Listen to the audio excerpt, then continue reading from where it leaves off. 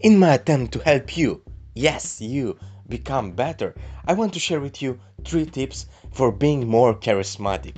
3 tips that I absolutely love, adore, and try to implement as many times as possible, to be fair. Sometimes I forget because maybe some of them do not come naturally to me. But this is why we need tips and we need to learn this kind of stuff.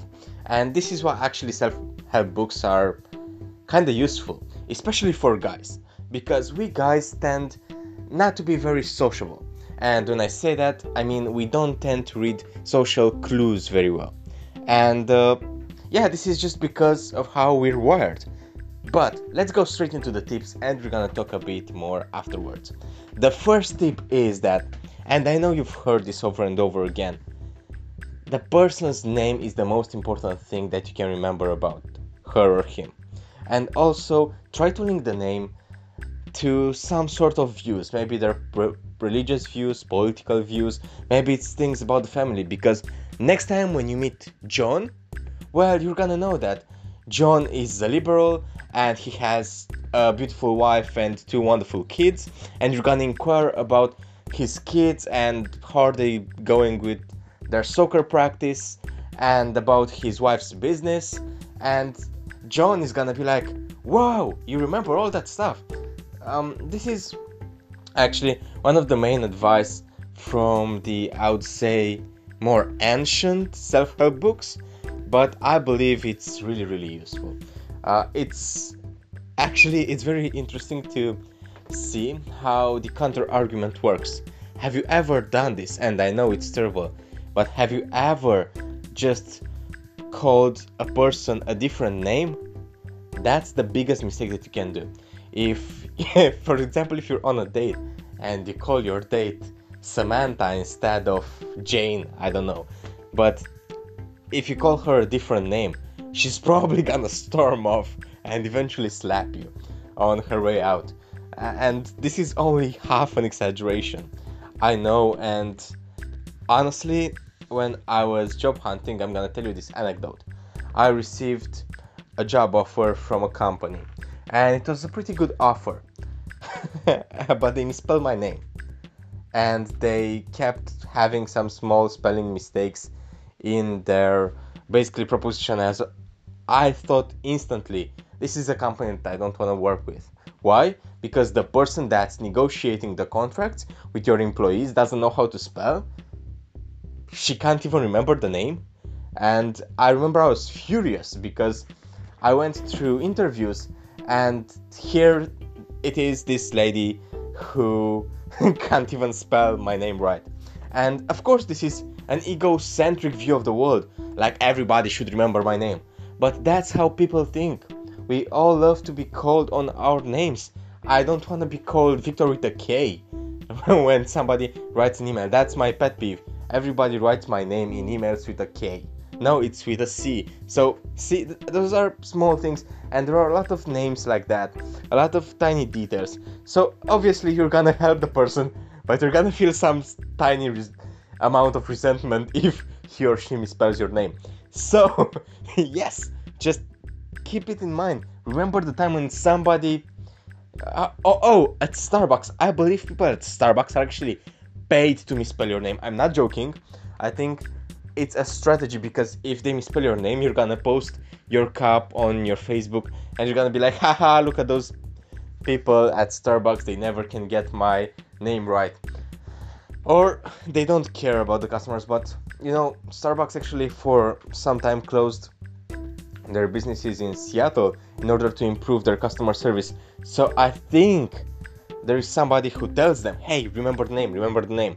But yeah, maybe not everybody is so engaged in this practice. So let's go to number 2 because I spent so much time on this, but it was so important. Number 2, and this is for the guys mainly, because we're the ones with frowns on our face. And this one has been told to me by a person that I appreciate a lot and I was working with in 2017, and she told me that hey, I should smile way more, and I'm still not doing it because it's not natural to me, but I'm trying to improve on this. And for a lot of guys, for especially the guys who are very focused on, business, money, success. Like, we don't tend to smile. Everything is serious for us. And that's an issue.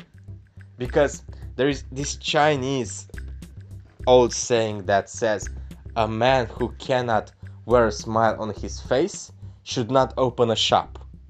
It's such a beautiful saying, because it's so true. If you're not smiling, people are gonna perceive you as closed off, or even, they're gonna perceive you either as neutral or as threatening. But if you smile, you're gonna be perceived as either friendly or neutral, right? So at least it's one step above that. And the third thing that probably kills your charisma is the fact that you're using the word but. When somebody tells you, I like you, but we're gonna go there, but we're gonna increase your salary, but you're not even listening to the first part of the sentence. You already forget it by the time they end it. You're only listening to what they say after they spoke the word but. Because, see, you're basically telling them two kind of stories, and one of them is really positive and the other is negative. And the problem with that is, it's not like they cancel each other. That's what we as humans try to do. We try to ship both bad and good news at the same time, so it won't make a negative impact. But when we do that, actually the negative news gets highlighted. It's even worse. It's actually worse than saying the bad news on its own. Like, you'd have to work more hours.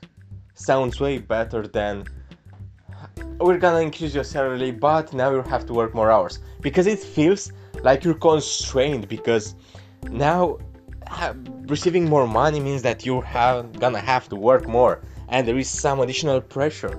But if you're just being told that, hey, you're gonna have to work a bit more in the future, you're not gonna be entirely happy about that, right? But at least you know that it's not as a consequence of you being paid more. And because if it would be a consequence of you being paid more, then you would feel like shit for being paid more, and you don't want to feel like shit for things that bring you pleasure. That's one of the things that people don't understand usually, right?